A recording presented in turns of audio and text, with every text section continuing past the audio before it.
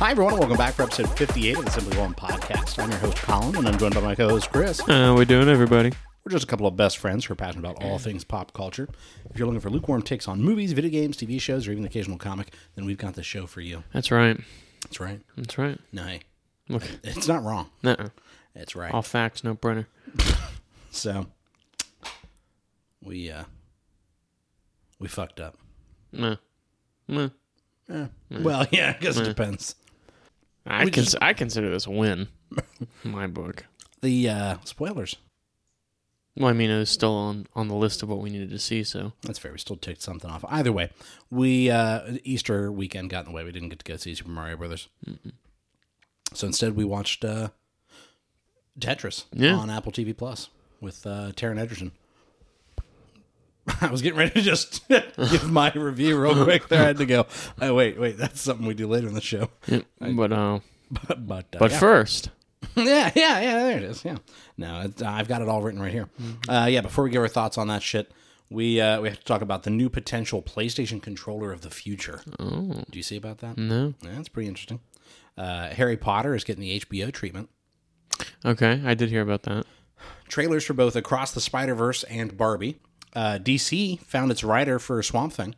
Oh, okay. And all of the news that we got out of Star Wars Celebration. Yes. So, fun fact, they actually called me Swamp Thing in high school. Look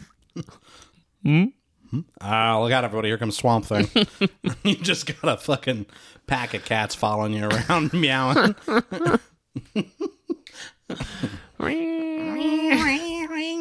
Or you can't stop for too long or they'll start eating through your jeans. That is horrendous. That is foul. You just look like Linus from the fucking Peanuts. You just got dust and dirt flying Stink around lines. you. Yeah. If you're ready, let's jump into it. Let's hop right in. All right, so starting with the patent here. So Sony registered a patent for a controller that is capable of changing temperature based on player actions and gameplay. The patent lists a few concepts that would, quote, enrich haptic experiences, which, you know, they've kind of been leaning into the haptic feedback on their controllers. So you figure like the pressure sensitive controllers where it like changes resistance and things like that to kind of simulate like pulling back a bow and arrow. Pulling back the bow and arrow, and then like on some of the shooters, it'll like click back at your finger like the kickback of the gun, things like that, right? Well, so like I said, it would, quote, enrich haptic experiences, end quote, with the help of a soft, quote, elastically deformable sensor component. What'd you call me? You heard me. So the example here is if placed that elastic material, if placed on the front of a pad, the sensor would detect when the player is deforming the controller by twisting it, rubbing it, crushing it, or pressing on it. It's like bop it. And then the temperature control apparatus would allow the controller to become hotter or colder depending on the player's actions and most likely gameplay scenarios. And the patent offers the example of, quote, the temperature control apparatus may be controlled such that the larger the amount of deformation, so twisting, crushing, whatever on the controller, the higher the temperature becomes. This allows the user to feel the temperature change corresponding to deformation. Another advanced feature proposed in the patent is the potential of using a combination of, quote, magnetic fluid and electric/magnetic fields to change the shape and hardness of the soft parts of the theoretical controller. Oh, that sounds kind of trippy. Yeah. And now, obviously, this is like way off from being like a real controller. Right. But the fact that these are all ideas that they're like at least intrigued enough with them that like, we're going to go ahead and patent this is something that we think we can do. Yeah. And it might never make it out where they just, we just can't make that part work. But I think there's aspects to that definitely have promise. No. Like, I think the temperature control is a really neat idea. Yeah. I don't know how you would do that, but that's not my job. You have to find something where it can withstand the heat. Right. Well, and you don't want it to like, what if there's a flaw that it overheats, right, and it's burning cool people, down. or how would you cool it how down? do you cool it down? Right. Yeah. Do you put fans in it? I don't know how that works. Right. And how do you, like, what does the battery life look like on this controller? Right. You know what I mean? I do like the idea of pieces of it being, like, parts of the controller being elastic. On the diagrams, it kind of looked like the parts where you would put your hands, the little sticky out parts would be that elastic deformable that you could squish it and stuff. So like maybe when you're, I don't know how you'd work it into like puzzles or different gameplay mechanics. You squish the controller to do things. I don't know, right? You know, yeah, I know that they've always been kind of like, well, we've got the little swipe pad that you can use to do stuff with, things like that. Different ways that they can try and emulate more the stuff you're doing. Yeah, exactly. Might be a little gimmicky, but I think it's interesting that they're, at least taking swings. I would say I think it's worth a shot at least. Yeah. The rest of our news is pretty slim until we get to the Star Wars Celebration, so it's kind of a quick shot through here. So I mentioned the Harry Potter treatment, or the HBO treatment on Harry Potter. Yeah. So Bloomberg has reported that a Harry Potter series is, quote, nearing a deal, and that comes from one of their sources that is, quote, near to the scenario, the situation. Okay. So, what's the motherfucker situation? what's the situation? So HBO would cover a single book per season is the concept. The fuck was that? It's a lot. It's a lot to cover, man.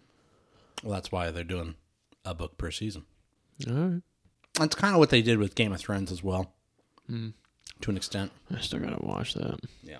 Other publications, such as IGN, were stating that their sources are saying that the deal's not anywhere near finished, but they do all seem to agree that, like, this is something that's being heard. Okay. Like, whether it's like Bloomberg saying where, oh shit, like any day now we're going to get the announcement, or like IGN saying, I don't think it's that close. Yeah, it's not there, but they all agree that, no, that is something that's being talked about. Yeah.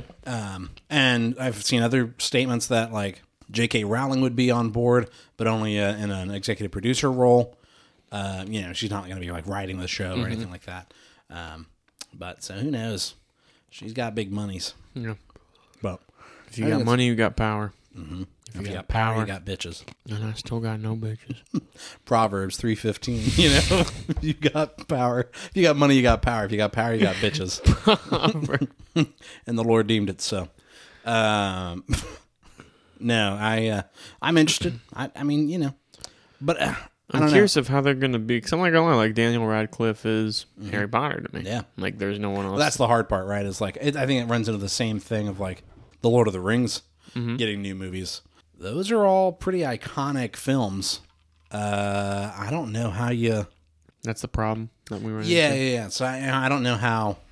I mean, you run into the issue of like Elijah Wood is Frodo, and like those are all good movies. Sure. And they're all held to high enough esteem that like it feels like you're setting yourself up for disappointing people. Yeah. And I think the fans of I almost said Star Wars, of Harry Potter, hold those movies really closely. Yeah. And I don't know how.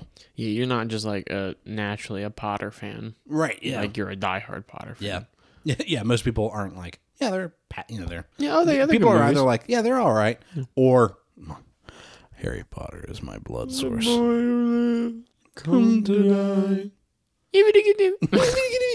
No, so I don't know, man. I think that's a big swing. Yeah, I like if to see it how happens, it goes. I mean, I'll take a peek at it, but I've seen memes of like it being just over sexualized. Are you scared, Potter? And he's like, yes, Daddy Draco, I am. Oh my God. It's like, Ingardio. Just trying to give me a piece of that Weasley, you know what I'm saying? Oh, man. Anyways, there was a Barbie trailer. Yeah, there was, and I just watched it. Yeah, like literally just now, because you're like, I haven't seen it. I haven't seen it. It was pretty good. It was pretty, I liked it a lot. It was, I liked... There's a lot of famous people in it. Yeah, there was Will Ferrell, I noticed, and yeah. Someone else, I can't remember their name. Simu Liu was in there. Yes. Which I knew that he had a role, but I didn't really... It seems like he's going to have... Kind of like a larger maybe role. the main antagonist of Ken's, yeah. Which I'd be excited to see that. Mm-hmm. But I liked how and Michael Cera was in there. Yeah, I liked how fake. Like it seemed like when she stepped out of the heels, her feet were still like that, like the Barbie dolls. Yeah. Or when like the car itself looks very fake, like they're too big and she's for it. not touching. She's looking around as she's driving and just going straight. So it really does seem like it'll be They are literally the toys. Yeah. So it's kind of like a Toy Story thing. What if Andy's coming? And Will Ferrell. So I'm thinking like, is Will Ferrell like? He looks like he's an executive person, right? And so it's like, is this going to become meta? I figured out that, or he's the mayor. I don't know. No, it seems like he's antagonist. It looks like, because it seems like they're going to the real world, and that's why Ken is like, I'm coming with you, Barbie, you know, And so I don't know what the hell's going on there, but I wonder if it's going to become a bit meta of like Barbie comes out and they want to make her a movie or whatever. You know what I mean? That'd be pretty interesting. But I did like seeing all the different Kens. And there's that fun little joke that 21 Jump Street did already of beat you off with both hands. Yeah, I'll beat you off. I'll beat you both off. But they're talking about a beach off. Yeah. Yeah. I'll beat you both off. Like, And Barbie, no one will be beaching anybody off. And you're like, why am I here? Why am I paying this money? And I like when he's in the back, or when he says, "I thought I'd stay the night tonight." She's like, "Why?" And he's like, "Because we're boyfriend and girlfriend." Because we're girlfriend boyfriend. But he doesn't say the D's. Because we're girlfriend boyfriend. Because we're girlfriend boyfriend. And she's like, "And do what?" And he's like, "I have no idea. I honestly have no idea." So I do want, like, if that's just little girls playing with him, and thought I'd stay the night. Why? Because we're boyfriend girlfriend. And do what? Do what? I don't actually know. Sleep? Yeah, I guess you just stay the night. I don't know. I guess slumber party. But no, so I think it looks funny. I like everybody that's involved. Mm-hmm. I was skeptical when I heard they were going to make a Barbie movie. No, I was excited for it. But once I started hearing everybody that was in it, I'm like, oh yeah. Oh yeah. And then even their first teaser trailer of the 2001: A Space Odyssey, and it's little girls playing with Barbie or baby dolls. That was funny. Instead of chimpanzees with bones, But we also got a pretty good look at Across the Spider-Verse. Yeah. That I think kind of gives us a better idea of what the conflict is. Yeah. So it seems like potentially the conflict is that either something tragic is supposed to happen to Miles that he's trying to avoid. Mm-hmm. And there, it'll risk everything, because the whole point of like the Spider-Man story is that like you have this loss and it turns you into something. Mm-hmm. And he's like, well, I got to level with you guys. I don't want that. Pass. Because he makes the what's his name? Miguel O'Hara, who is Spider-Man 2099, makes the comment of like, you're trying to save one person and it'll risk everything, And Miles is like, I can try and do both. Like, I can do both. Spider-Man always, makes it work. And he's like, yeah, no, that's not going to happen. Mm-mm. And so it seems like it's that idea of kind of like a butterfly effect or rippling thing of like, you got to let this person go, or you got to let this sacrifice happen. We haven't seen his dad in the trailer in this one. Do you think? Yeah, we saw him in this one. At the beginning, at least. Yeah. Yeah, like what looks like the cookout and then the parent-teacher conference. Do you think they're going to do anything with that? I mean, his dad dies in the video game with Miles Morales. So maybe. I mean, makes sense. Like, he already lost his uncle, so now, like, losing his dad, he doesn't want that to happen. Yeah. And it does seem like they're kind of expanding on the theme of the first movie, which was like, you don't have to be, stop trying to be whatever you think other people want you to be and just be who you want to be. And this is another step of that, of like, they're telling him what his plan is, right? And I think that'll pan out of like, now he's maybe getting into college age and things like that. And right. There's like a plan for you, right? Of like, well, you got to do this and then this and then this, you go to college to get the good jobs, you can have kids, and then you can pay off the college. Yep. And then you'll have grandkids, and then you'll die. And you'll get to retire and enjoy the last 7 years of your life. There's some realness in that. Yeah. No, like legitimately, that's like air quotes the plan, right? And so I think there's a bit of Miles like, I don't know that's the plan. That, That doesn't sound like that doesn't sound cash money. And so I think that'll be a bit of the conflict of like internally and with his parents, as well as with obviously all the spider people, similar to the first movie. I hope it's not similar to the first movie. You know what I mean? Where you're like, okay, we're doing this again. Yeah. But I'm not opposed to the idea of expanding on that idea. Mm-mm. But I don't know. Showed the trailer to my mom and dad, and they're like, that looks stupid. And I was like, you look stupid. Shut the fuck up. You don't know what you're talking about. You don't know if you couldn't tell if it was art if it spit you in the fucking face. You wouldn't know art if it had its finger in your ass. Like, pardon? All right. James Mangold, who is the director of Logan, Ford v Ferrari.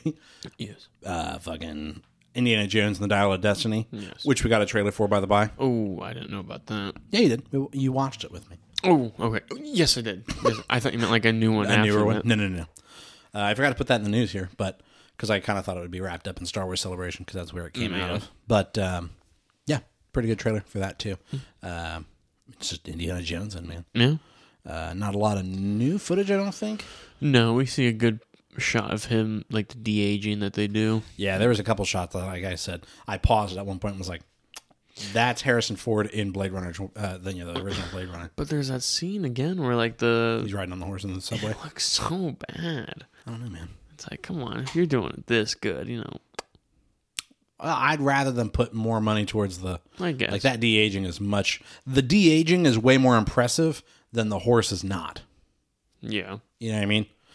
The trailer's over and I didn't go, God damn, did you see him on the horse? I went, fuck, did you see how they de-aged him? Mm-hmm. You know what I mean? I got a feeling that it's going to be a lot of backstory. Flashback. Mm-hmm. Yeah.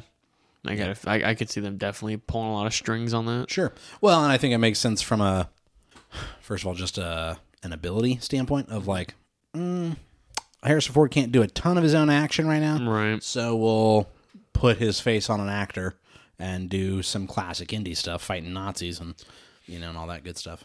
That's all I want to see. Yeah. Yeah, it's just Harrison Ford beating up Nazis. Speaking of, what about that trailer for Sisu in front of John Wick? Where it's that, that was he Finnish? Was it Finnish or I feel like it was the Finns. He was a Finnish special ops. And he's fucking he finds all that gold. Yeah. And he's trying to get to the bank and he gets stopped by a group of Nazis that look like they may be defects or, leftovers after the war. And he just starts killing them hard. As one does. Like that shot where he throws a landmine end over end and it lands on the dude's face. Yeah, dude. Just turns into paste. I was like, my God. Morgan was like, this looks up your alley. And I think one of the blurbs in it was like, the most fun you'll have watching Nazis get killed, And you're like, yes. Yes. But all of that, to get back around to James Mangold, he just casually confirmed that he is working on Swamp Thing for the DCU. Yes. While talking to Collider about something that we'll mention later. He says, the truth is I'm writing both right now, speaking on Swamp Thing and a Star Wars project. Mm-hmm. Who knows what's going to happen and what's going to blossom first or second. I'm acknowledging I'm doing Swamp Thing. There's your scoop. It's not a rumor. It's happening. Because there was a rumor back in February because he'd posted some pictures of Swamp Thing on Instagram or Twitter, and everybody was like, Swamp Thing? Is he writing it? And he's like, yeah. Like that, it definitely feels like he wasn't supposed to say that, but then he said it and was just like, yeah, fuck you. There you go. I said it. There's your scoop. Have it. Fine. Yeah. Suck nuts. Here's your bone. Yeah. But yeah, so I think that's pretty cool. I mean, he's a great writer. Logan, and I think he's already proven that he can respect a comic book character. Oh, absolutely. Because he did Wolverine. Or is it just called The Wolverine? The second Wolverine movie, basically. I think so. Because there's X-Men Origins, and then there was just Wolverine, and then Logan. Yeah. And he did Wolverine and Logan. Wolverine was pretty okay, all right, yeah. But Logan is fucking art. Really brought it home. And so I'm excited to see what he does with something at DC, with Swamp Thing. Yeah. I think he's got the benefit of Swamp Thing not being as commercial of a character. You think we're gonna see Swamp Thing? Swamp Pussy. Swamp Pussy. Ew. You don't want this smoke, Oh, sorry. I'm trying to get my screen balanced out here so I can bring up everything out of fucking Star Wars Celebration. Okay, let's see. Oh, easy there, baby girl. Fucking wrong article came up. God damn it. My mind is just a piece of shit this morning. Fucking Jesus dude. Christ. Son of a bitch. God damn it. Jesus Christ. He goes, Tony, do me your kindness. He goes, leave, please. All right, I just don't want to be coming in and out of the door all day. And he's like, it really doesn't matter to me at this juncture. And he slams the door as he leaves and he goes, don't slam the fucking door. No more. Like, my God. And I love that he just sits there rubbing his head for a while and he just goes, and look, I'm going to give a clue here. It's going to be very hot. It's going to be very uncomfortable for everybody. It's no bullshit, we don't including me. Yeah, we don't want any more bullshit from anybody. That includes me. All right, here. Back in. So this is starting with the Star Wars Celebration. Mm-hmm. So Lucasfilm announces 3... I'm getting this from IGN. They kind of do a nice consolidation of all the news. Lucasfilm announces 3 live-action Star Wars movies from directors Dave Filoni, James Mangold, and Sharmeen Obaid-Chinoy.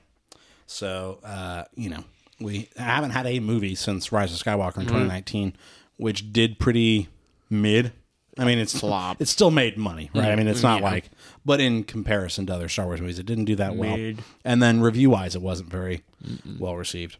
But they're coming back to the next at bat, right? Yeah. So James Mangold is creating a film that will, quote, go back to the dawn of the Jedi. And he kind of compared it to a biblical drama about the origins of the Force and the beginning, like it says, the dawn of the Jedi. Yeah. And so I'm kind of interested in that. Yeah, that would be cool to It's see. supposed to be like 25,000 years before anything else that we've seen. So that's interesting that it's like, while it will have massive, I guess, impact on the lore and the world at large. Sure. On a small scale, you can do whatever you want with it. Right. It doesn't impact. You can do anything. Yeah, because there's 25,000 years between that and the next thing. Right. Right. And so it doesn't really matter as far as a character basis. So Dave Filoni, who's most famously for, he's most famous for the animated stuff, as well as the more recent Disney Plus series like Ahsoka and The Mandalorian. He's directing a film that's going to explore, basically, it's a focus on the New Republic, among many other things. And it's kind of being described as like the natural conclusion to the Mandalorian stuff. So it sounds like it's going to be a little bit of a Endgame-esque, like going to tie in the Ahsoka and the Mandalorian and maybe Book of Boba Fett, and I'll wrap it up into here's what it was heading towards. And then Sharmeen Obaid-Chinoy, this is the one that I'm kind of the most like, really? Only because it was the biggest surprise for me. He's an Academy Award and Emmy Award winning director behind, like, he was on Ms. Marvel, Saving Face, and a lot, and much more. He's leading a film, quote, set after the events of Rise of Skywalker, and it's going to feature Daisy Ridley back as Rey as she builds a new Jedi Order. Yeah. I believe it's supposed to be about 15 years on. So, as mentioned above, as I just mentioned, Daisy Ridley is officially returning to Star Wars as Rey in a new movie set 15 years. Sharmeen says, I've always been attracted to the hero's journey and the fact that the world needs many more heroes. And the excitement was almost too much for Daisy Ridley. She says, my heart is pounding on stage there. I'm very thrilled to be continuing this journey. You figure she probably was in a spot of like, at the end of the Star Wars movies of like, I just don't know, man. You know what I mean? Because The Last Jedi was really divisive. You know, you either really liked that movie or hated it. And then The Rise of Skywalker, I think, kind of fell in the middle. Yeah. It was like mid to bad.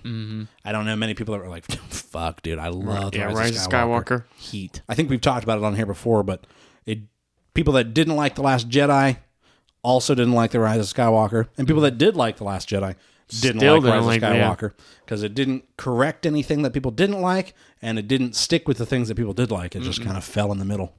Stupid. Definition of mid. So I think she's probably like, first of all, I wonder how much money they sent her. And second of all, I wonder, is it a money thing?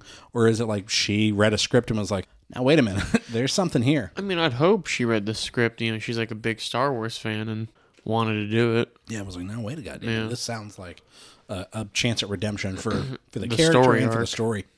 So Kathleen Kennedy says that new Star Wars films are pretty far along in development. So she said that the 3 newly announced movies are pretty far along. She spoke to IGN, actually, and said that the new films from Dave Filoni, Sharmeen, and James Mangold aren't just ideas that are being thrown around, but they've been in development for a considerable amount of time. So they managed to keep it under wraps pretty well. Nice. She says, we're pretty far along. These are things, as you can imagine, certainly looking at what Dave's been doing with Ahsoka, that'll be at least 6-7 years building to what it is we're going to be doing in a movie.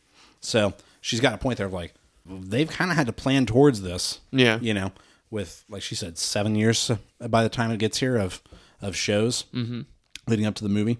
And so they've just managed to keep it under wraps. I know that there'd been rumors that Dave Filoni was going to be directing a movie. Sure. But, I mean, as far as I know, nothing ever got out of rumor territory other than, Dave Filoni's making a movie maybe. But I don't think anybody had the idea that it would be a Disney Plus show turned into movie. Right. Yeah. Where it's going to rely kind of heavily on people having watched the show. The Mandalorian, Book or at least of Boba. Understand what that is. Star Wars is finally getting back to the Old Republic. So the Old Republic is returning to canon, it says. Nice. So yeah, they kind of showed, it was that picture I showed you of the timeline, basically. Yeah. That gives you an idea of what all Everything is there? Oh, fuck. Twitter's opening up. It always gets fucky when Twitter opens up. Safe! It came right to the tweet. 9 times out of 10, when I click a linked tweet, it just takes me to Twitter. Yeah. But not to the tweet. Right. So I just want to show you or look at the picture here. So there was an outline that they put up that was basically a timeline of everything being covered over these movies. And there was the Dawn of the Jedi, which was the early James Mangold movie.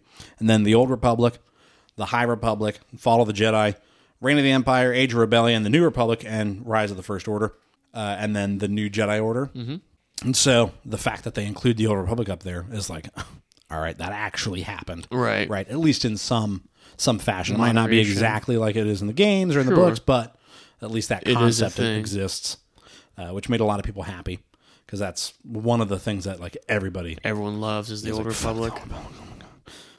Whoa, sorry. So and this is kind of another tidbit about Dave Filoni. He said that basically it's a complicated answer on everybody was like, is it Endgame of Star Wars? He said that he thinks of the movie as a period where the movie is set as less of a Mandalorian area and more as the New Republic period. He goes, I don't know if I'd call it a finale. I think of the time period now as the New Republic time period, and it's something that has existed long before we were ever making the Mandalorian. The idea that after Return of the Jedi there was a New Republic and that the heroes still had to defend that Republic from the remnant empire is a very old idea that we brought into the first season of The Mandalorian because it's what was always there. Right. So basically, it just makes sense that, if there's a New Republic, the Empire didn't just disappear overnight. Right. Right. And we kind of talked about it a little bit relating to Ahsoka, where Thrawn is existing in Ahsoka. I think the Dave Filoni movie will be Heir to the Empire. Yeah. And it's going to be, because Ahsoka even name drops that phrase exactly. Heir to the Empire. That Thrawn's coming back as an heir to the Empire. And so I think Thrawn's going to come out of the dark reaches of space and try and reignite the Empire, what's left. I am the glue that holds this family together. Get back to the fucking Death Star. Heir to the Empire was a book in the 90s, I believe. Mm-hmm. That was like a quote-unquote sequel to the movies. Mm-hmm. And so I think it'll be interesting to see if that's exactly what they do. And we kind of talked about the idea of them using Heir to the Empire to kind of like bridge the gap between the New Republic era and the sequels of like, here's why there's clones of Snoke down in that pit. Right. And here's how the Emperor, quote, somehow returned. Speaking of, believe it or not, I wrote the original script for Heir to the Empire, but the original name for it was Hair of the Empire. And it was about Thrawn and just looking for some pubic hair. I don't know where I was going with that. I don't either. I like that you interrupted me for a not funny joke. You were like, and you know what's really fun? Yeah, I gathered. You know what's really fun is when anytime you go, and you like point at me and have like, I've got something for you. I already know that it's going to be I saw it on your face of just disbelief right off rip. No. It wasn't disbelief. I believed it. No. I knew it was happening. It was more disappointment, I think. It was like, come on now. Come on. Come on, man. This is what we're doing. I wrote. Oh, fuck. Jesus Christ. So, Ahsoka. Mm-hmm. Mm-hmm. Sorry. My fucking head's still hurting from that. Like, I've got a big bump on the side of my head. Oh, I thought your head was hurting about the thing I said, and I was like, all right, man, like we can move on from it. Oh, I've got a big old goose egg. Big old fat knot. Oh, so, August 2023 is the release window that they gave us for Ahsoka. Mm-hmm. As well as they gave us a full trailer. I think it was a good trailer. Yeah. But, it wasn't like, yo, what? I think there was a bit of like, this is a very Star Wars trailer. Yeah. But it didn't feel like, oh, really? You know what I mean? Oh, shit. I do think it was a pretty safe trailer. Did you see the trailer for the new Star Wars Visions? Season 2. Dude, that looks pretty good too. Yes. Furthermore, they kind of teased a second season already for Ahsoka. So they said, first one's not even out yet. I know. They said, if this does well, maybe we'll get a second season. That was Rosario Dawson. She goes, it's up to y'all. I'm ready if you are. So it was more like, she just kind of throwing it out there, but I wonder if it was like, gauge the room. You know what I mean? Get a second season. Everyone's like, yeah! And they're like, all right, second season. Or she's like, maybe it'll get a second season. And you just go like, I didn't watch Rebels. Neither have I. So I might watch just a recap. Feel on like, them. yeah, that's kind of how I am at this point. Because everybody's like, yo, we saw motherfucking Hera and Sabine and Chopper. And I'm like, Yeah, who the fuck are they? You what now? Are you just saying words? Mon Mothma, we did see. Yeah. And I do like that it's like, my God, she's coming back around. They got this chick in, and now she's in everything. That's like a nice touchstone of like, there she is. And kind of getting to see her in different points in time of like, here she is in Andor as like just a politician, still a member of the Senate. She hasn't even defected yet. And then obviously seeing her in Rogue One early as like, she is a member of the rebellion. Yeah. Now probably a similar thing in Ahsoka of, depending on when Ahsoka takes place, she's either still a senator or they're getting ready to defect, but it seems like it's going to take place, obviously after Rebels. So she's, it's after Rebels. So she's already defected. So is she like leading the New Republic or, what's her role on all that, right? That'd be cool to see. Yeah, to kind of see her at the end after the fact. We didn't get to see Thrawn entirely. We just kind of saw like the back of his head. But it is apparently the gentleman, I got his name here. I'm pretty sure it's Lars Mikkelsen, he is actually Mads Mikkelsen's brother. Okay. But apparently he's the voice actor in Rebels for Thrawn. And they're just like, fuck it, get him in. Yeah, I mean, that Paint makes him blue, sense. get him out there. Put red contacts on him, there he is. But yeah, they even mention here that Ahsoka says, as heir to the Empire. So they're like, yes. Ugh. So yeah, the concept of that show, obviously going to be seeking Thrawn. And Thrawn probably doing some Thrawning. Right? Thrawning all over the place. Thrawning all up inside you. My God. Yeah, and they're like, they're talking about Ezra Bridger is going to be in the show and shit, and I'm like, oh yeah? Is that so? Yeah, because they're like, fellow Rebels character Ezra Bridger, and I'm like, oh yeah, that guy. I feel like a fucking imposter. I'm over here reporting on Star Wars going, who are these people? Who are you people? What is happening? I'm just scrolling through to make sure I don't miss anything. Andor Season 2 is aiming for an August 2024 premiere. Okay. Which, that'll be here before you know it. Apparently they showed an Acolyte trailer, which we kind of watched a little bit of a bootleg version, but it looks like it cut off early. Seems pretty interesting. It looks really good. I'm interested. They compared it to Frozen meets Kill Bill. So they're looking at a 2024 release window. Okay. But they don't have an exact date or even really a time period. Just it'll be out next year. If it's not if there's not a scene where there's a massacre going on with a music number, I will be rather upset. So Leslie Headland, who is making the show, says that she goes, what I pitched to Kathleen Kennedy was Frozen meets Kill Bill. Shockingly, she didn't kick me out of the building. It's High Republic, near the beginning of the prequels, and an exciting part of the timeline. This is when the bad guys are outnumbered. They're the underdogs. I'm really excited for you guys to see the things you haven't seen in live action yet. Yeah, I got talking about how I think it'd be interesting for the main character to be. I'm curious if, since it's the Old Republic, if it's the twins. They're big in It's not Old Republic. It's the High Republic. Right before the prequels. Excuse me, the High Republic, but still that was the era of those twins where like one of them was good and one of them was evil, but like the prophet said that they brought balance, and they did somehow, but then something goes wrong. I saw a whole thing about it, but oh, word. Yeah, I'm paraphrasing. Is it one of the CGI movies? Mm-mm. It was a book. Oh, word. Yeah, I saw on TikTok. It was a book, and it was like explaining what they thought, how it was relating to the new show coming out. Yeah. Sorry, I'm just looking. No, I've been like out of breath lately. Very breathy. Yeah. Dutch. I'm dying, Dutch. Apparently we got, I say we, if you were at Star Wars Celebration, you got to see some Skeleton Crew stuff as well, which is like the kids, like the, what's the fucking movie? The Goonies. Yeah. It's kind of like the Goonies, but Star Wars. They showed off the directors for the episodes, which was John Watts, David Lowery, the Daniels. Ooh. Jake Schreier. That's easy to say. Bryce Dallas Howard, which I was saying, I'm surprised she doesn't have a movie of her own yet. Right. And then Lee Isaac Chung. So, dope. And then, like you said, Star Wars Tales of the Jedi is actually, you mentioned Visions. Tales of the Jedi is getting a second season. Which I still have to watch Tales of the Jedi. And Bad Batch is getting a third and final season. Which I have to watch Bad Batch. We did get that trailer for Visions Volume 2. Which will gas. The Lando Calrissian series is definitely still happening, according to Kathleen Kennedy. I would like to know more about Lando's character. Yeah. She goes, I can just tell you it's still happening, and he's very excited about it. She said, all but confirming that Glover is definitely on board. Yes. She says Taika Waititi is still working away on his Star Wars film. She basically said, like, he's writing the script himself. He doesn't really want to bring others into that process, and I don't blame him. He has a very, very unique voice, which he's always kind of been that way, that he writes his own scripts and just does it himself.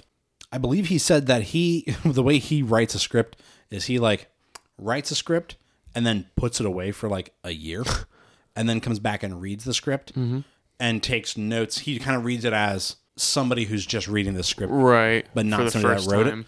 And taking notes on, like, why is that in there? Oh, why would you put that in there? And he said he basically takes out all the bits that don't really make sense or don't matter. And that's a smart method to do. And then goes, okay, now let's fill in. So these are the parts that are good, either good or important or make sense to be there, and then fills in again. And he goes, if you're trying to make a lot of movies, I don't recommend this method, but, you know, it works for me. And then we got a final gameplay trailer for Star Wars Jedi Survivor, which is coming out later this month. Was it the 29th? 28th? 28th, I feel, 28th. Is correct. It doesn't say here, but yeah, I believe it's the 28th. And apparently, Coruscant is in the game as a playable world. Oh, piss. But it may or may not be open world. So who knows? But it sounded like there's been a little bit of up and down on whether that is or isn't the case, because some people are like, oh yeah, it's definitely an open world, and others are like, nah, not as much. But yeah, that's really the major... What are you hoping for out of that? Do you want it to be an open world? I would like to see an open world Coruscant. I would too. The only other thing from the Star Wars Celebration that I was like, yeah, that's funny or like worth noting is Ewan McGregor was there, and he was like, he really wants Obi-Wan Season 2. but there's not any plans for that yet. And he's just over there like, I would suck a dick for a Season 2, please. Yeah, me too. Please. I'm like, but I think it delivered on the promise of an Obi-Wan already, of like, we got to see him and Vader. Mm-hmm. You know what I mean? And it's like, well, and then maybe he fucked off into the desert for the next 10 years, and then, you know. That's kind of what I thought it was, is like, it just had such a nice closure for everything of... Yeah, and like, he found the Force again. Yeah. You know, was able to use it and be in one with it and communicate with Qui-Gon, and he's good. Like, he's Gucci. The good ending. Yeah. Yeah, exactly. I think that's all the major stuff from Star Wars Celebration. So, let's just talk about Tetris, baby. Let's hop right in it. Let's jump in it. You got a synopsis pulled up? I do, actually. So, first of all, motherfucker, 7.4 out of 10 on IMDb. Bingo. 61 Metascore. The critics on Rotten Tomatoes gave it an 82, and the audience gave it an 88. So, the synopsis: the story of how one of the world's most popular video games found its way to players around the globe. Businessman Hank Rogers and Tetris inventor Alexei Pajitnov joined forces in the USSR, risking it all to bring Tetris to the masses. That's right. So, what are your spoiler-free plot thoughts? As far as the plot, I thought the plot held a lot of consistency to it. I think going in, kind of explaining everything, like the business aspect of it, was in a way where it felt slow enough, or fast enough to the point where it wasn't dragging. Right. But slow enough to the point where it didn't feel like... You didn't get lost. Right. You know, I'm able to keep pace with it. Yeah. And, like, there's just a lot of consistency in that. And almost as, like, the sense of, like, the constant buildup of suspense until the climax happened. And then it's like, what's going to happen next? Yeah. You know? So I thought the plot for it was... really good. Yeah. I said, kind of, similar things there, where I thought that it did a good job of establishing all of like the parties involved basically and explaining what their relationships to each other were. Yes. So that when certain twists or layers were peeled back, you were able to go, okay, who does that impact, or what does this mean? Right.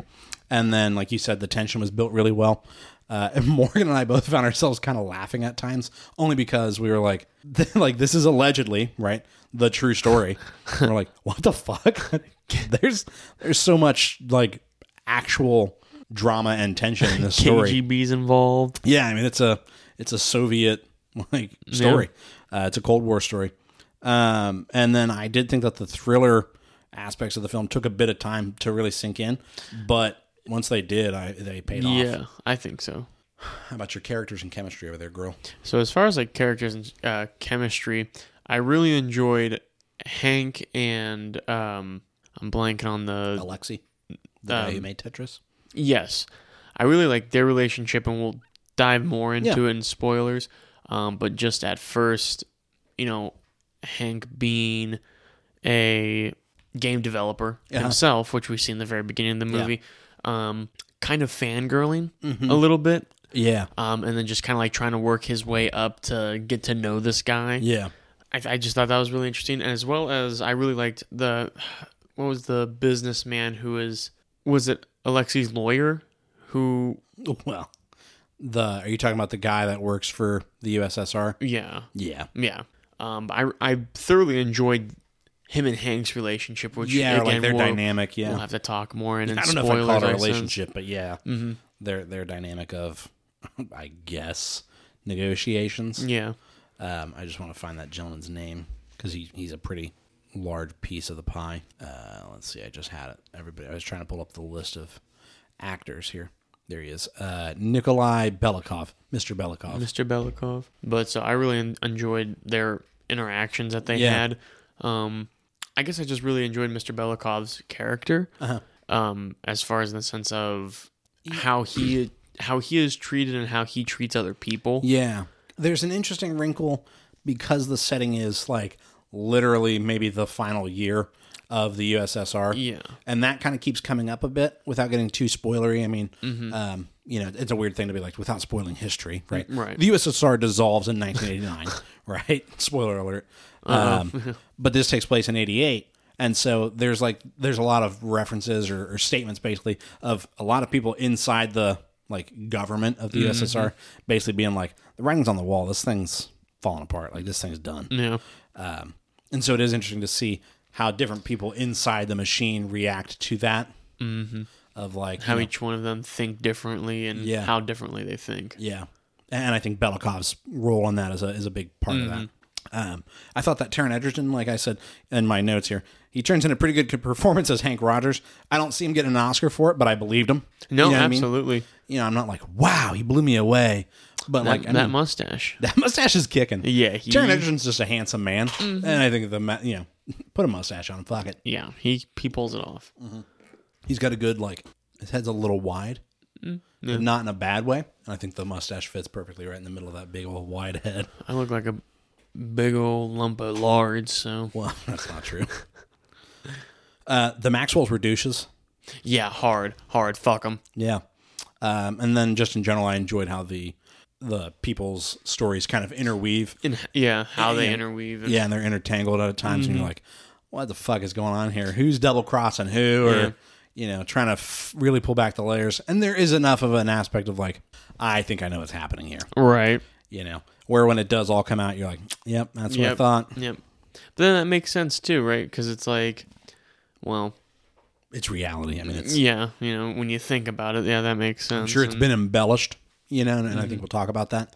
But in general, it's a real story, so it's not going to be like... I do think that's interesting. Like, in a third-party perspective, when we look at things, we can point things out rather than being there in the moment, because then it's like we just can't see it like that. Yeah, well, it's that beauty of hindsight and, a little bit of situational irony where we know the truth that the people involved in the story don't. The story does not. How do we rate shit around here? I'm ready to just talk about it. Yeah, absolutely. You can either be, overwhelmed, which means you were very satisfied with the film, you enjoyed it. You can be underwhelmed, which means you weren't that satisfied with it. There was a bunch of flaws, you didn't like it, thought it was garbo. Or you can always be right in the middle and be simply whelmed. I think we're just 3, 2, 1. Yeah. 3, 2, 1. Overwhelming. Yeah. Yeah, I was very impressed with that movie. Yeah. I was impressed with the trailer. I liked the trailer. It seemed like, why does that look good? You know what I mean? But at the end of the day, it is a Tetris, a movie about the founding of Tetris. And I kind of thought, well, I don't know if that's going to be as exciting as they want it to seem. I thought it was deserving to be in theaters. Yeah, I could see going to this. Yeah. But I also know that, a biopic ain't going to get asses in seats. Right. And, they probably had to roll the dice on, well, Apple is willing to pay us X amount of dollars right up front here. Right, and just pay for it. Yeah, and we'll just take that, right? Which, I mean, smart, Now, Apple might want to start looking at going the Netflix route of still putting movies out in theater. What Netflix movies did they put out in theater? Technically, Knives Out. Oh.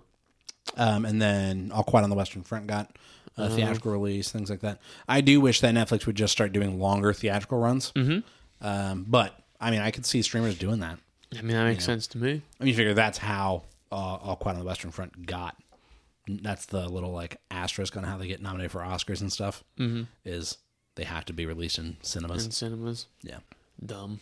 Yeah. But, spoilers, baby. Let's spoil it. You want to start? Sure. So, I mean, just starting from the top, when the suspense building as Hank slowly starts to figure out that the Maxwells have the really Maxwells, fucked him. Well, that and the Maxwells don't have the rights to the any of the games. Yeah. Besides just the arcade game. Well, no.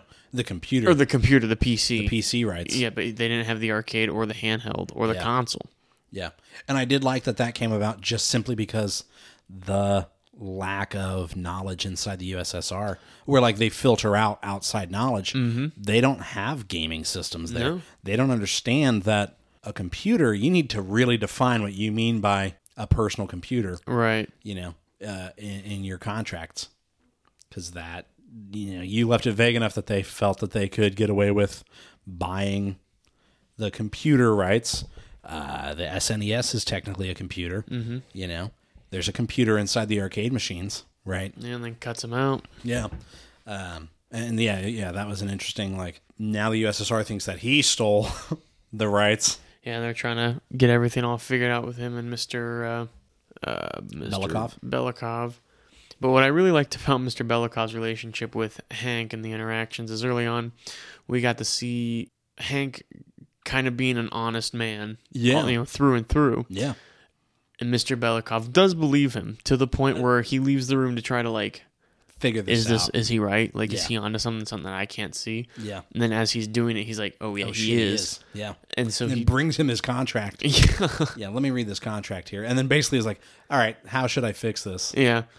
I just really like that dynamic of him needing him, but not wanting to admit that he needs him. Yeah. Because Hank is just a naturally a good character. Yeah. Or a good person. So he naturally just Full wants disclosure, by the by. Hank Rogers and Alexei Pajitov, what did I say the last name was? Are both executive producers on this film. So, so there might be a little bias towards them, right? Sure. You know what I mean? Where it's maybe Hank's not a great guy. Right. But I did like that they kind of included some personal conflict with him and his family. Yeah. You know what I mean? Yeah. I doubt it was as neatly tied up at the end, right? But, right. Hank seems to be a generally good guy. Mm-hmm. So yeah, they're trying to, figure out all the rights and everything, and Hank decides, well, fuck it, I got to go to Moscow because the Maxwells don't have the rights, and I need to go try to buy them. Yeah. And when he goes out there, he goes in as a tourist. Yeah. But he's going in it'll take months to get a business visa. Mm-hmm. But if you try to conduct business as a tourist, it's a felony. Yeah, because you were fraudulent on your visa. And so, that's kind of the first big risk that we see. He's just kind of bold. He's just going into the into the Soviet Union as I am a tourist. Yeah, I'm here to meet with whoever made Tetris so I can buy it. Mm-hmm. And what I liked about that part is when he does do that, and you start to see everybody out in the just the real world, and they're all just kind of watching him because they're all in, all in on it. Mm-hmm. Because you figure when he gets to their customs, and they're scanning his passport and everything, and as soon as he gets there, they send his stuff down to the KGB because what they said he's Dutch, but he was born in... He was born in the Netherlands, raised in New York. His family's Dutch, and he lives in Tokyo with his wife. Yeah, and so it's what do you... What's your deal here? Yeah. Guy? And you're just visiting the USSR for funsies, Don't think so. You're not that guy, pal. Yeah, you're not that guy, pal. So I thought, and then right off rip, we get introduced to... Sasha? Yes, which is his his translator. Translator. But I thought she was also like a. Oh, geez, it starts with a C. No, what is it like when you go to hotels and they'll like Concierge? Concierge. No, I don't think so. Because he doesn't meet her at the hotel.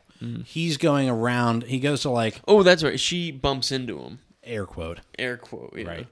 Right. Where he's been just asking a lot of questions of like, how can I find what he thinks is a company?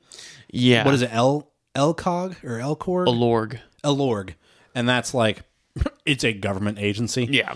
Who manages electronic property rights in the USSR. And he's just walking around. How can I get to Alorg? And everyone's like, don't fucking talk to me. Yeah, get away from me. Like, and he does. He gets shunned by everybody. And they're just, nope. No, sir. And so then Sasha pops up and is like, I can be your translator. And unsurprisingly, she ends up being a KGB agent. But he's basically been given a KGB escort, essentially. She takes him to Alorg, and that's how he meets Belikov and gets through all the negotiations. But the Maxwells and, God, I can't think of the guy's name. Mr. Stein, was that it? Yeah. Yeah, that's kind of the interweaving, like, there's so many layers to product ownership where Stein owns the rights, he works for the Maxwells, and they're all licensing the games out to other people, and it's just this, oddly enough, it's like a Russian doll. Yeah.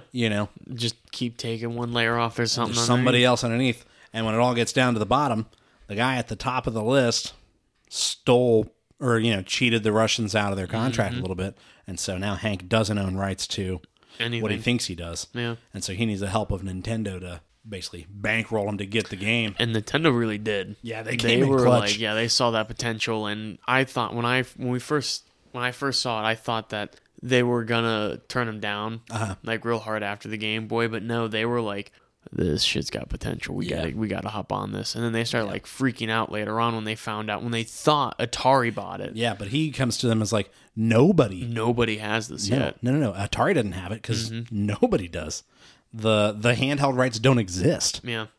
And then, basically takes all those scientists out. He's like, you need to get in your jet and come out here now. Well, yeah, the president and the VP of Sony or of Nintendo in the US, they're like, what do you need from us? And he's like, I need you and your motherfucking checkbooks on a plane with me. We're going to Moscow. We're going to get this shit now. And, because it's all coming apart that, like, the Maxwells are, like, friends with fucking Gorbachev, who is the leader of... They hired him. No. Gorbachev is the leader of Russia. Oh, yeah. And Mr. Maxwell keeps like, me and Gorbachev are pals, And it's like, yeah, but you ain't got no money, friend. Broke. He's supposed to be a billionaire, but got his money. He got his funny up, not his money up. And yeah, so that's kind of that was one of the things that I was pretty sure of early on, is that he didn't have money, right? Because his son's like, Dad, I heard that people's pension was just missing and they were shredding papers. What's that about? And he's like, it's just a little quirk, son. It'll work itself out. Itself out. He's like, all right, word, Daddy. I'm going to Russia. Deuce. But they have an agent high up in the KGB that they kind of just have on the bankroll to basically make sure that I'll pay you X amount of money if you make sure that the Maxwells get the rights to Tetris. Right. So they've got a guy on the inside who's making a concerted effort to not take Nintendo's offer, even though Nintendo's offer is like more fair. Is the best offer. Yeah. They even agreed to give like $1 of every unit sold. Mm-hmm. Well, it's 50 cents per console and per handheld. Yeah. Well, so it's 50 cents per unit sold, and then Belikov counters with $1, and they're like, "Perfect, sign it." Yeah. They're like, "Yeah, whatever, dude. It's fine. Yeah, we'll take it." And I did like that, like, you kind of know, right, that, that's a great deal because Tetris is one of the highest selling games of all time. Right. Right. But to then see it, like, explained at the end in the black screens of, like, here's what happened to the Maxwells and here's what happened to them and them. Yeah. And it was like, Tetris was, like, the still motherfucking to this day, shit. Yeah. Yeah, one of the highest To games this day. To this day. We're kind of a little bouncing around a bit, I feel. A little bit. But, I mean, it's a pretty basic story. I mean, it's not... Yeah. It's not... And that's not a bad thing. I just mean it's not like a... okay, so here's what happened. Right. The one thing I did like that I wanted to point out specifically was the car chase and how like they hit the wall and they turned a little pixely. I thought, and then at one point they even have like top-down driving. Yeah, and I thought that was a little interesting. I thought that was pretty cool of how they just threw it in there just cause. Yeah, fuck it. Yeah, we still got some budget left, and I really liked that aspect of it. I thought it was funny and different. That's one of those things that I wonder, about. That feels like an embellishment of like a literal car chase out of Russia. Yeah, probably. What did But I say the other day? Exciting. Yeah, when we first got that talking about it, it's like they might have been being tailed. Yeah, it's just tailing them. But for a movie, it's a bit more exciting if they're getting chased. Which is fine. Yeah, sure. If the basic premise is still true, and then he pays to get Alexei and his family out of Russia after the Soviet Union dissolves. Yeah. Which that part was sad. Yeah, but like happy sad, Yeah, but it's that thing of like they just have to leave. I did like because I kind of set it ahead of the movie where, he and his wife are watching the news when they're kind of wrapping everything up at the end of the movie. It's showing, here's what happened to Hank and everything. And they're watching like basically the Soviet Union doesn't exist anymore. The red flag has been taken down at the Kremlin. And his wife asks, Alexei's wife asks him like, is this a good thing or a bad thing? And he says, probably both. And that's kind of what I said to Morgan. I was like, it's both, because, look at where Russia's at now, right? We know what was going to happen. And again, and like you said, it's that hindsight, that third party of like, well, yes, the Soviet Union was bad. Russia seems to maybe not be 100% better, right? But they're different. Yeah, to an extent. Fascist, not socialist. Yeah. They get taken back to the U.S. and Alexei and Hank form the Tetris company. And are probably very, very rich gentlemen. Yeah. You figure the starting check was $5 million that Hank gets, and that absolves his $3 million in debt to the bank. The bank. And, probably helps their little company out, making some monies. I do wonder what his royalties were off of Nintendo. Did he say in the dealing? I don't think they said any royalties right off rip. Yeah. But also, he just a check for $5 million ain't a bad deal. No. But considering he had $3 million debt, still $2 million. But for the 80s, 80s, 80s into the 90s, that's not a bad gig. Yeah. I really liked how Alexei and Hank when they go out on the town. No, or before when they're looking on the computer. When they're looking on the computer and they both have a bit of that nerd moment where they improve the game. Yeah, because in the very original version of Tetris, when you get say 4 lines in a row that are all full, it's still just only the bottom line disappears. And Hank's like, I gotta ask, why wouldn't all 4 rows go away? And Alexei basically goes, it didn't occur to me. Like I never thought of it. Yeah, and then just well, let's do it. And they just code it real quick and. It doesn't work right away, and then they fix it a little bit. Oh, there it goes. That's what we're looking for. And they're both like, slapping each other on the back, like, holy shit, we're doing it. And I do like the idea that Hank is a much better businessman than he is a game developer. And Alexei definitely seems to be a game developer, right? Rather than a businessman. And so it makes sense that the Tetris company. I wonder if they've done anything besides that, other than Tetris. You really wouldn't need to. No. But I'm just curious, like, did the Tetris company in the 90s go, what if we made a shooter? You know what I mean? Well, they made so many variations of Tetris, I feel like. Same thing with like stuff like Angry Birds. Yeah. Right? There's so many variations of it. Yeah. You can just keep going back to that well. Yeah. But it's always wet. I enjoyed it. I really did like it. Again, I think it deserved a theatrical release for how good it was. Yeah. It's a relatively basic film. It's a biopic, I mean, we know how it was going to end. Right. The only spoiler I wrote down was Tetris gets made. Yeah. Because Tetris does in fact get made. Yeah. Did you have anything else that you're like, I got to mention that? I just figured I'd mention the part where Hank's translator did try to seduce him, being a part of the KGB. Yeah. And I did really like the fact that he said no and stood his ground, and he was like, I'm a married man. I'm a married man. Yeah. Now I wonder, did they get pictures of them like in real life? Did they get pictures of them like porking? You know what I mean? And for the movie, she kissed him and he was like, "Hey, I'm a married man." Yeah. You know what I mean? Was that one of the embellishments? Right? Could be. But and then they do try to use that against him because, again, since everyone was watching, they got a picture of... Yeah, it was intentional. She tried to seduce him just so they could get the picture of them kissing. Because the KGB straight up shows up at his office. Or, his office. And, like, vaguely threatens his children. Yeah, says that they're very beautiful kids. Yeah. And then... Yeah, it's like, nice kids. You wouldn't want anything to happen to them, you know? Yeah, hate if they got sick and fell. Yeah. But, I mean, other than that, it was a good movie. Yeah. The only problem I think I'd have to say is I really didn't buy the relationship him, Maya, and his wife had. But it just felt pretty insignificant to it. Yeah. So maybe a little... When they try to have, like, that touchy feeling... Yeah. Kind of... Yeah, it did feel a little like... Yeah, it did feel like there was meant to be a bit of, like... home drama, I suppose, of like his family was on the line, but it never really felt like it was. Just because it didn't play such a big enough role. Yeah. Whereas I think that could have been something that you lean a little bit more heavily on was like, because that's the part that I don't know. You know, I know that he gets Tetris. Right. But I don't know what it costs. Right. Does he lose his family to it? You know what I mean? As far as like, yeah. He literally bought the house. He put a 100% lien on his home. Jesus. And then I just come home and be like, baby, don't be mad. Hear me out. Yeah. Yeah. The only other thing that I could think of that I was like, yeah, I definitely want to mention that is there's a line from Alexi where they go to a nightclub and the song, The Final Countdown comes on. And he's like, yo, I fucking love this song. You guys all know the words of this song. And Alexi says something to the effect of, good ideas have no borders. Yeah. Tetris is famous worldwide and it got out of the USSR and... God damn it, The Final Countdown's a good song, man.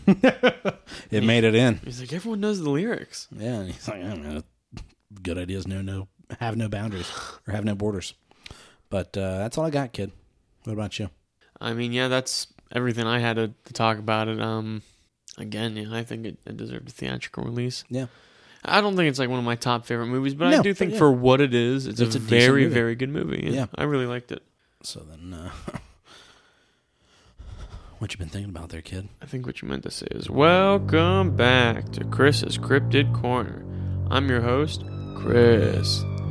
So, I didn't really think about it, and I probably should have. I know I said I was going to talk about it this week, and I should have talked about it last week, because the solar eclipse technically was yesterday. It was on the 8th. And then the next one that's coming up is going to be in September.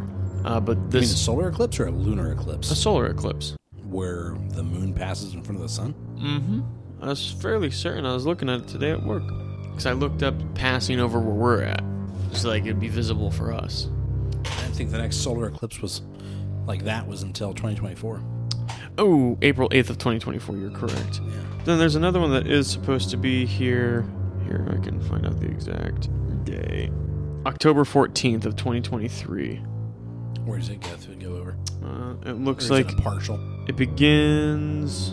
It's only going to be there for 2 hours and 45 minutes. And then it looks like it's going to be through Texas up to the corner of California. So we're really not going to be able to see it because we're in the Midwest. Yeah.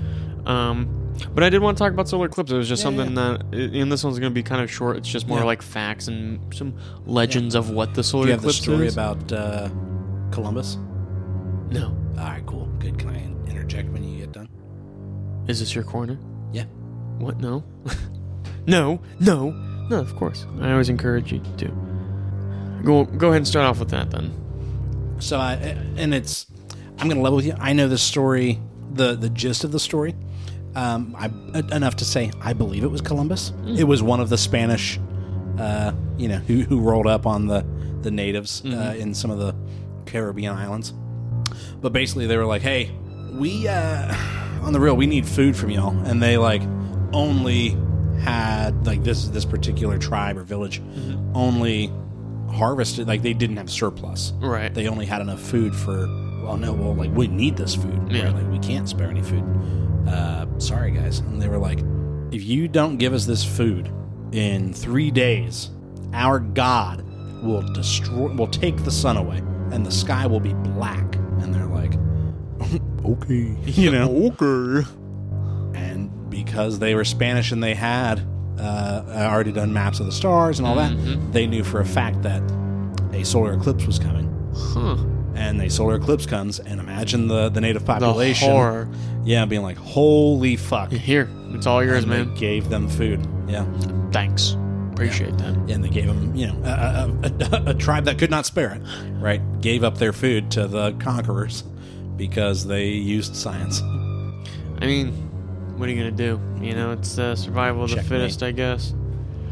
But the first one I wanted to talk about, I know that you'll get a kick out of. Yeah. Just like some legends of what is the solar eclipse, what causes it, and stuff like that. And some of these date back from like way, way back. Yeah. The first one I wanted to talk about is going to be of Skoll and Haiti chasing the moon. Oh, yeah. Which is the Nordic chasing wolves. The moon, yeah. And the whole thing behind them is something has angered them, and so they're just on this constant chase of the sun and the moon, but they'll never be able to catch it, and that's the whole thing that kind of keeps it. But when they do, Ragnarok happens. Right. And we've talked about it in God of War of what Ragnarok is, so I won't go too much further into that. But that was the first one I saw. Yeah. The second one I saw, I thought was really, really interesting, and it's Rahu, which is the beheaded Asura. So it's the god or the deity of Rahu, originally known as, I might butcher some of these names, so do forgive me, as Svar Banu. The wrathful demigod sought to live forever by drinking, and he drank this nectar called Amrita, the nectar of immortality. And Lord Vishnu... I thought you were going to say Lord Vader. Lord Vishnu wouldn't stand for this. However, Rahu beheaded him. Yeah. And he sent him flying out, way out in space. Yeah. And every so often, Lord Vishnu comes back around to try to eat the sun. Okay. As revenge. Yeah, and but since he's beheaded, no matter how many times he eats it, it's coming right out of the neck. Yeah. So he'll never really be able to get that proper revenge. Yeah. I thought that one was pretty fucking cool. Yeah. Another one that I saw here, and this will be the last one I talk about. Like I said, it was fairly short. Huh. It's called the Peri, P-E-R-I. P-E-R-I? Okay. Peri. Does it have an accent over the I, or is it just P-E-R-I? P-E-R-I. Yeah, so maybe Perry. And this was supposed to be in ancient Persia. Okay. So it says here that back in the 6th century BC, the Peri were small winged humanoids in the Zoroastrianism? Parisian traditions, like the other fairy folk in global myth. Yeah. The relationship with the humans ranged from casual benevolence to mischievous destruction. According to the folk historian Carol Rose, they might help you out in a tough spot, ruin your crops, or darken the sun. So it's a roll of the dice. Who knows? Yeah. So it just depends.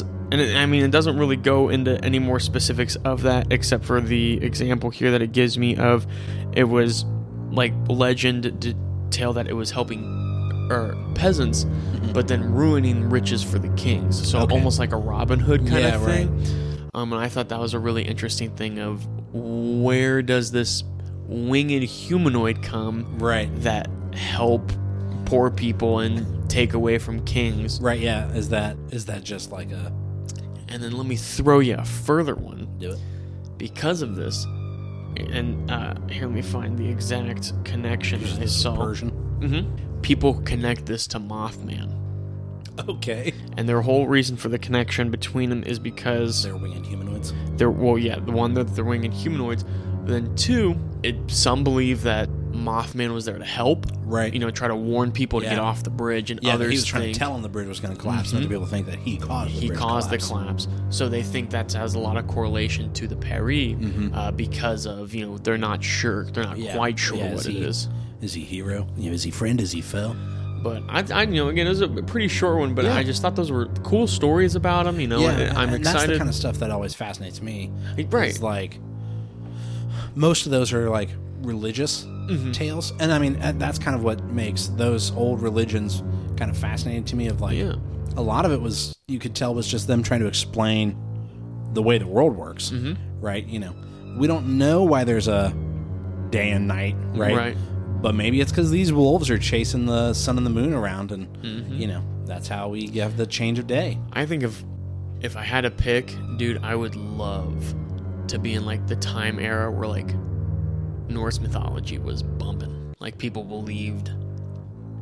Yeah, you'd like to just be raided and killed in the 800s? Mm-hmm. Yeah. Yeah. Uh-huh. Mm-hmm. I'd be doing the killing. No, you wouldn't. No. But You'd be cowering. Please, sir. Sir, as God is my witness. But yeah, no, I thought that was really cool. But if you had any more interesting facts about the sun or the moon or wolves chasing them, you can definitely let us know. It's simply mailbag@gmail.com. But Colin, what do you even think about? So I'm still working my way through Resident Evil 4. Mm-hmm. It's hard. Yeah. I've got it on the hardest difficulty I mentioned last week, and it is still kicking my ass. I played chapter 5, I think, or chapter 6, whichever chapter it is. Sure. I got the first real boss fight where you fight the village chief. Whooped your ass. I mean, oh yeah, like I died. You were spanked. I told Morgan, I was like, oh man, because at the end of every chapter you get like a chapter summary, and it'll tell you like how accurate you were, how many times you were, how many enemies you killed, how accurate you were, how many times you died, and then how many times you took damage. I took damage 22 times, I was like, oh, okay. But in the hard mode, that's a lot. Yeah. Because it doesn't take much to kill you. I died 18 times. Holy piss. And I was like, I got to level with you. I didn't think I did that bad. Like yeah. that. Yeah, I got to tell you, I didn't think I did that bad. God damn. But I did. I literally had to we watched Tetris last night. And then I was like, all right, I got to take another crack at this guy. And I loaded it up. First time back in, I got him. And I was like, I just needed a break. I was getting too easy being in. greasy. Yeah, it ain't easy being me, baby girl. And then I got to get caught up on The Mandalorian. I'm way behind. So do I. I'm so fucking Apparently, behind. Lizzo and Jack Black are in the most recent episode. And I don't know which how I I feel hear about it. that, but, Yeah. But I don't know the context because I ain't watched it. So I got to get caught up. I hear a lot of mixed things. Yeah. I hear a lot of people are saying like, that's cool, they played a cool part. Or people are excited that they're going to play a cool part.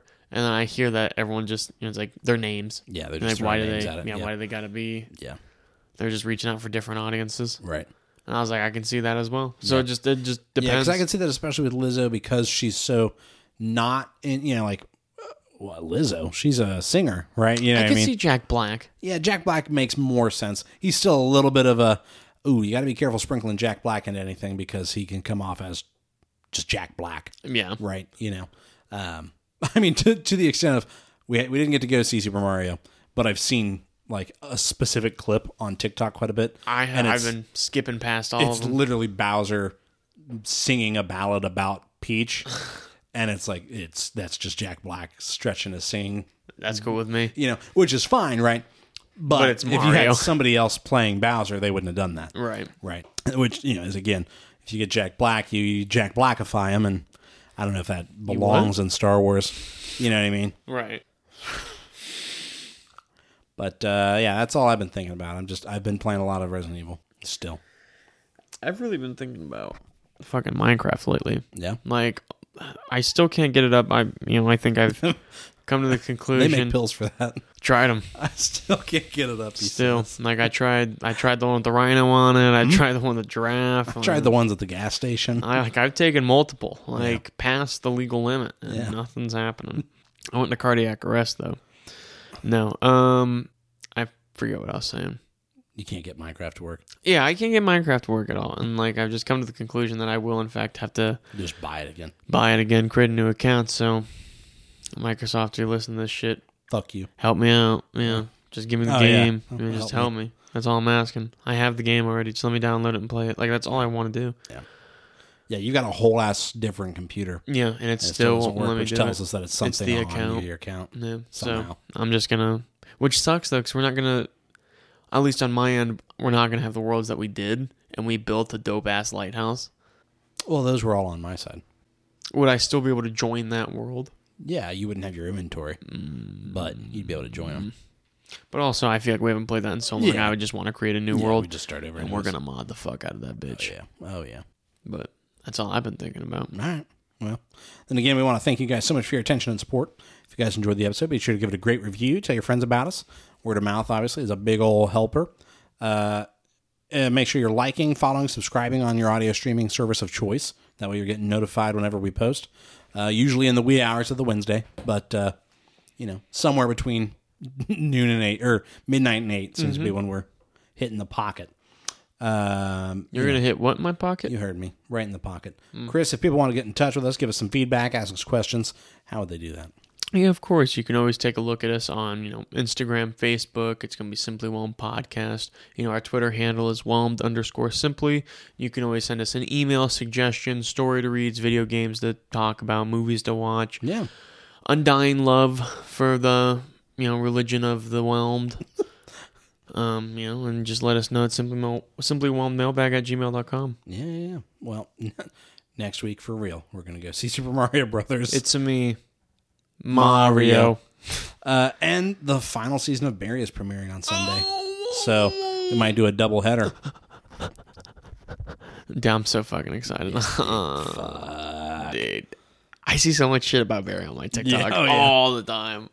I get a lot of movie clips over top of like Subway surfers. So do I. Dude, so do I. I just get a lot of like, I get so sucked into them too. I've got Forrest Gump going like, he's so smart, Jenny, and then it's just fucking someone cutting soap beneath it, Yeah, that's a good movie, Or like I literally got one that was soap cutting or like the kinetic sand, and it was beneath the fucking Superman from Iron Giant, and I'm like, this is bizarre. Like, how bad is our attention span that you've got to give me something to look at while I'm looking at a fucking movie clip? Yep. That's not good. I always thought they did that for copyright reasons. Probably. Yeah. Probably. But those videos do better. Really? Yeah. Like, those videos perform better on, like, as far as algorithmically. I always prefer just seeing the clip. Yeah. But some people are down bad. And then there's literally those junk accounts that just are an AI reading a Reddit thread while someone's doing Minecraft parkour. Yep. You're like, what is this? I always get those, and I hate them, but love them so much. Yeah, like I double tap them and then go, why is this all I fucking get? My TikTok has been dry of like quality memes. It's just been shit. Yeah. So I gotta try to fuck around with the algorithm. Yeah. Yeah, I either get like, I've got some dry spells where it's like, man, TikTok's stupid now. But those spells are wet. They're wet. And then sometimes I'm just getting like people full on flashing themselves. Yep. And you're like, how is this happening? How is this allowed? I'm going to double tap it because I've got a pulse. TikTok got banned in Florida. Oh, yeah? Mm-hmm. I think... that's not all they're banning in Florida, but we won't go there. No, it's not. But they banned it, I think, in like all campuses, like college campuses in the state of Florida. Rock on. You cannot have a TikTok. But that doesn't make sense. Yeah, that's like... How does that tread on me? How does that kind of work? That's the end of the show, Chris. Let's tell everybody bye. Bye.